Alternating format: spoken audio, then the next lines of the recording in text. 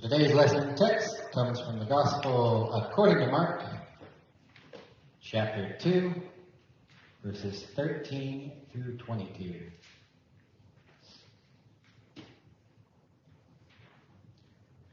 Jesus went out again beside the sea, and the whole crowd gathered around him, and he taught them.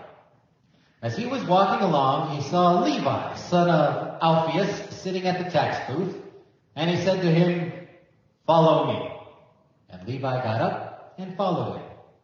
And as he sat at dinner in Levi's house, many tax collectors and sinners were also sitting with Jesus and his disciples, for there were many who followed him.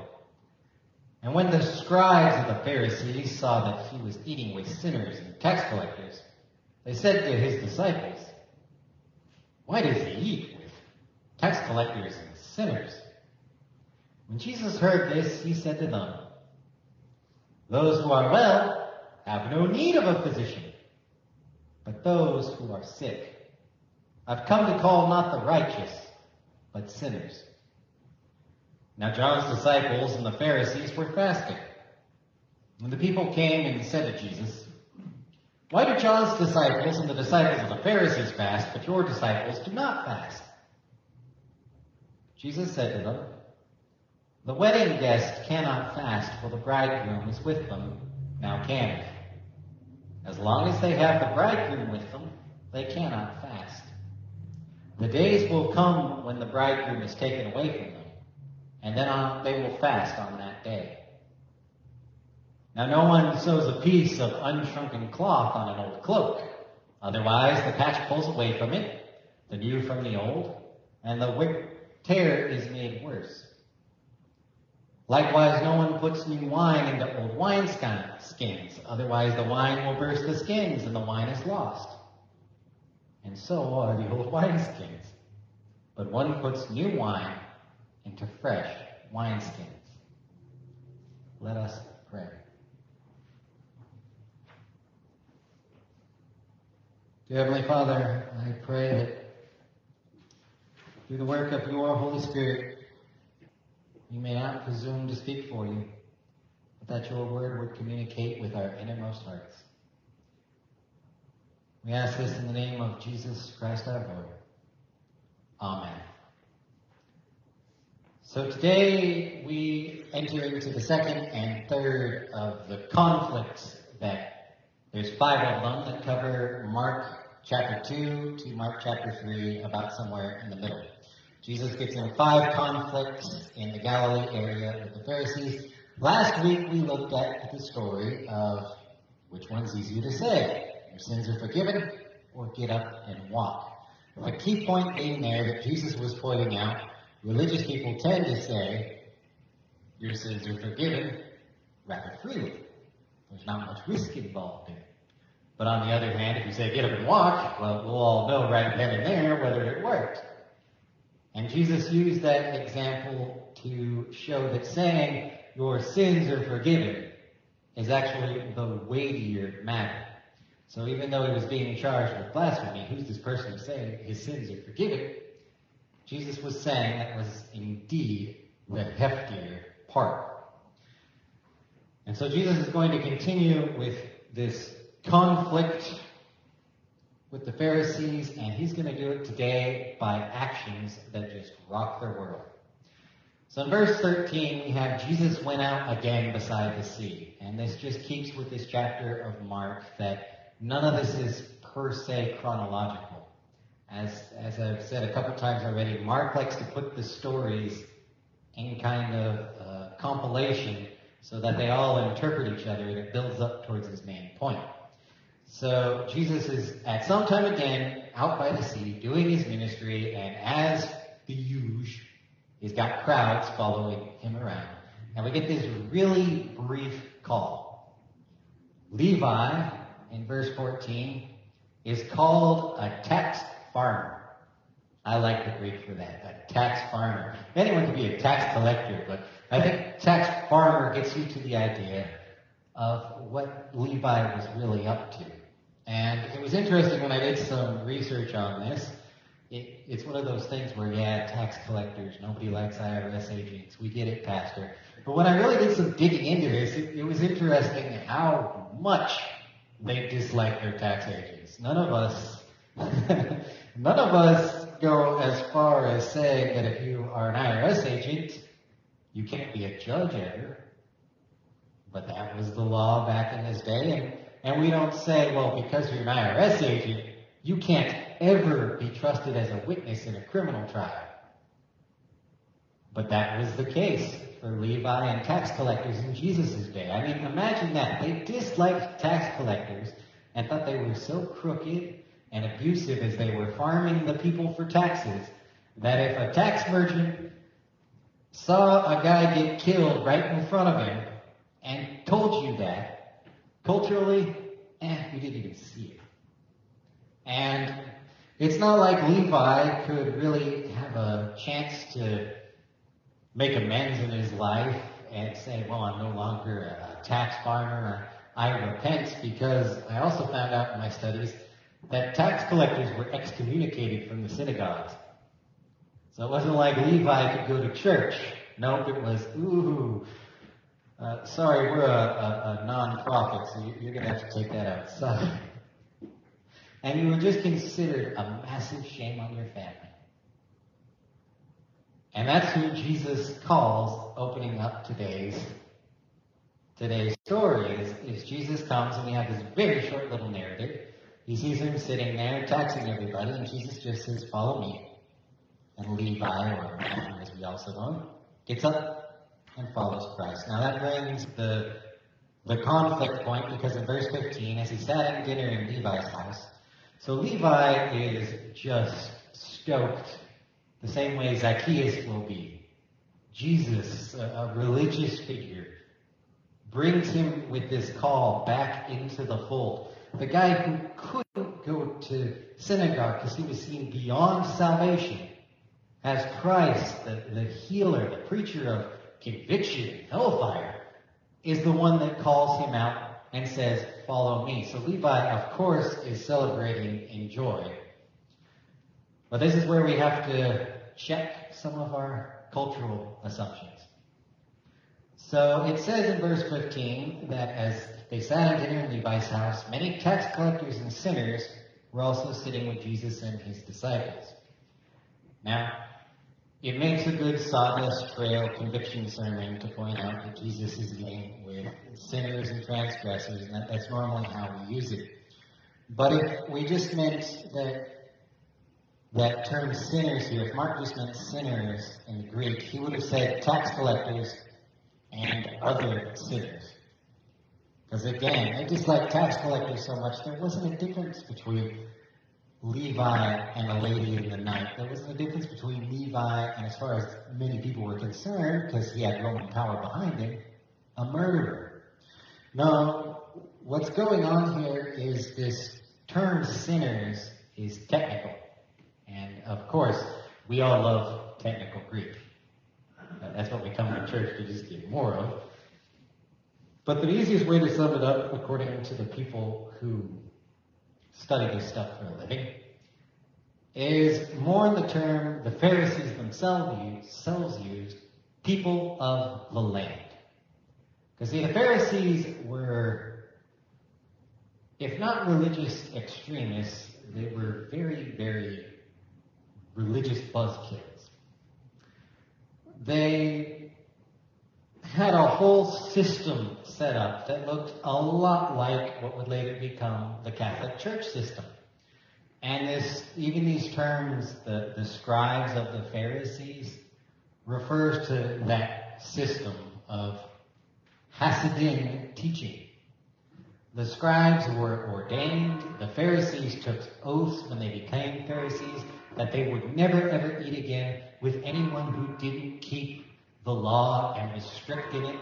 The Pharisees were very serious that if you didn't tithe that 10%, you were out. And the Pharisees' whole religious viewpoint was that God had made the law for Israel to be separate, and they were going to be even more separate, to the point that they would separate themselves from anyone in Israel that wouldn't keep the law. And that gets back to our point here, because the Pharisees called folks that didn't want to keep kosher, that weren't particularly interested in God, but just by some serendipitous accident happened to be born from Jewish parents, people of the land. And that's who Mark is referring to here when he talks about Jesus eating with tax collectors, aka where we go to sinners, people who do bad things that should be sweating in church and sitting up on front bench and crying as far as we're all concerned. That's the tax collectors there. But the sinners in this verse is not that. The sinners here is the people who typically don't care about religion. It's the folks that can't be bothered to show up on Sunday or to give any thought to God whatsoever. So that's who Jesus is out eating with at Levi's house. Because guess what? A man like Levi, what kind of friends do you think he had? He wasn't friends with a whole bunch of Pharisees. So to not beat that dead horse any longer, verse 16, when the scribes and the Pharisees saw that he was eating with sinners and tax collectors, they asked, why does he eat with them? The Pharisees, who thought that the restoration of Israel, that the solution to today's problem of religion was to be strict in it and to kick anyone else out who didn't fit 100% on the checklist as they saw fit, could not understand the fact that here was Jesus out eating and congregating with the people that stood in conflict with that.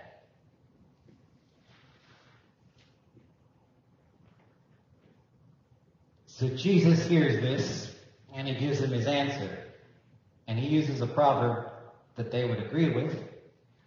Those who are well have no need of a physician, but those who are sick do. I've come not to call the righteous, but sinners. Now there's two possible meanings to this. We can say Jesus is giving charity. He sees that the Pharisees are on an okay path, or they're at least zealous for God. And out of an overwhelming pastoral concern, Jesus is going to the outcast. But the way Matthew has worded this, the second reading is probably more correct. And that's that the Pharisees are thinking they are righteous, thinking they don't need a doctor. And Jesus is going to those who at least know they're not in a right relationship with God. And Jesus, in making this action of eating with them instead of the Pharisees, he calls out the idea, first of all, that it's disgraceful to even associate with the outcast. Jesus is smashing that social barrier. But he's also giving a message to us in the church. Now, we're here on Sunday. We all believe in Easter. We think the Pharisees were wrong for killing Jesus. But sometimes we need to put ourselves in Pharisee shoes. We tend to approach Christ, approach God in this Pharisee mindset that because I go to church, Lord, you have to answer my prayers a little higher in the queue. And that just trickles down into all of American religion. I mean, let's face it, at some level, we give our tithes and we expect the church to care about us a little more than the person who doesn't. And as a pastor, I'm happy our records are sealed because there's always that temptation of you scratch my back, I scratch yours. And the Pharisees really thought that keeping the law, being the holy people, they were the one the Messiah would come and talk to. They wanted to know more about God. They were open to the idea of a great teacher come and giving them all sorts of explanations of the mysteries of God, of the Holy Trinity. And here comes this Jesus fellow, and he's off talking to the folks that, one, have never bothered trying to live a good life in any way, shape, or form, and two, have never had any interest in finding God whatsoever. Jesus' actions here make it very clear that the Old Testament prophecy, I've been found by a people who did not seek me, and those who sought me have not found me, is very true in the Messiah's actions. And it just calls into question how the church sometimes has to relate to this Jesus that doesn't fit our fit our boxes. We expect Jesus to always be at the beck and call first with the Christians. Let's make ourselves the Pharisees, get into their viewpoints. But many times he's out at work amongst those who don't even like us. And that's going to get to the second thing. Verse 18, now John's disciples and Pharisees were fasting, and people came and said to Jesus, why do John's disciples and the disciples of the Pharisees fast, but your disciples do not fast? So what's important for today's message is just the realization fasting is a religious thing that people did and do. Now, it's a very fair question that they asked Jesus, especially the disciples of John. They're like, well, John said you're the one that comes after him. How come you're not fasting like he did? Well, the quickest way to sum this up is they're fasting, and Jesus doesn't deny fasting here. He says the days will come when the bridegroom is taken away from them and they will fast, verse 20. But what he's really pointing out is the fast is inappropriate. The fast of John's disciples was repentance. Remember, John the Baptist came preaching repentance. The kingdom is coming. Jesus here, by saying the bridegroom is with them, is saying John's fast is now inappropriate. You can't fast in repentance in preparation for the kingdom to come when it's here. So Jesus answers that to John's disciples, and on the same different end, the Pharisees, keeping with their characters, they're going to it'll be their character for the whole gospel. They're fasting to establish their piety, to consecrate themselves to God. They're fasting to find God deeper. It's that same issue. Whose table is Jesus eating at? So they're fasting for inappropriate reasons. They're fasting to stay away from the table that they actually should be going to.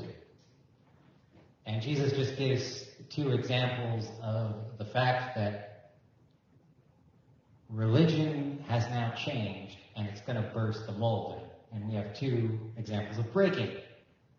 If you sew unshrunk cloth on an old cloak, the patch pulls. If you put new wine into old wineskins which have been stretched and they're kind of like gross pieces of leather, once it starts to ferment, pop, it goes everywhere. Jesus is saying that this fasting that John's disciples are doing and the Pharisees are doing just doesn't fit the new reality of what is going on with the kingdom come.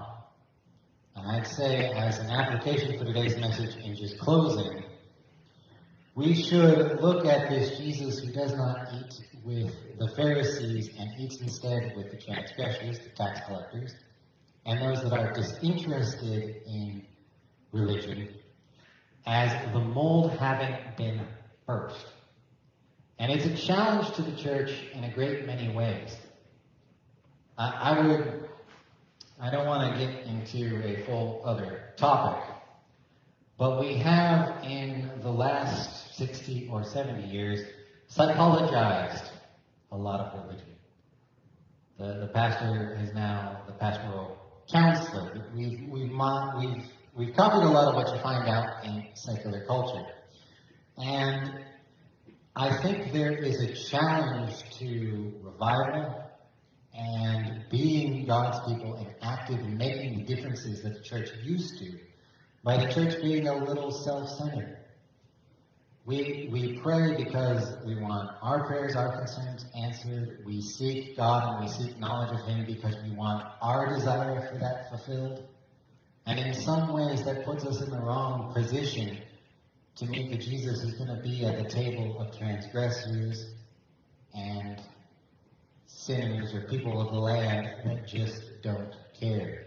It's as if we've brought back the old wineskins, the unshrunk cloth, and sewn it back on our garments and wondered to ourselves, why is it going as it is? It's not an easy message today. I mean, I kind of side with the Pharisees on this one. They were the folks who had zeal and desire and studied their Bibles better than even I have. And to see that the Messiah, the chosen one, was going to them, were setting up the parable of the prodigal son, which isn't in this one. I think that's only in Luke. But it's the same kind of challenge it offers us. And as we look at the church and revival and we ask, where's religion going in America? Well, religion is going to the tables of tax collectors and people of the land. And the church either has the option that, like the Pharisees, it doubles down. It tries to fast. It tries to just clean itself up with so much orthodoxy. Now, I love orthodoxy, don't get me wrong. But that it kicks everyone out and just doesn't fit the 100% perfect mold. Or it joins Christ, the shepherd, its leader, in reaching out. As a pastoral mentor that I look forward to said on a podcast not recently, when we focus on ourselves, it tends to just be a cul-de-sac. And churches are the same way. You don't go anywhere. The church that is only inward has these four walls. The town, the life, everything else is external and out there. You can't make new friends sitting at the same table at lunch period that you do every single day. You got to go rub some shoulders with the new people. And that, for a great many of us, is the good news. It's that Jesus that sees past the divisions, that goes where the Pharisees say the Messiah has no business going, that called Levi, changed his whole life, brought him back not just into the synagogue, but into the holy church, transformed him from being a people of the land, one of the dirty Roman little stooges, into being a man again of Israel. Levi, Levite, a priest unto God. Jesus changed that with just the two words, follow me. Imagine, church, if we were to burst the mold a little bit and say to those that perhaps were uninterested or feel disqualified, come with us to Christ and follow me. Let us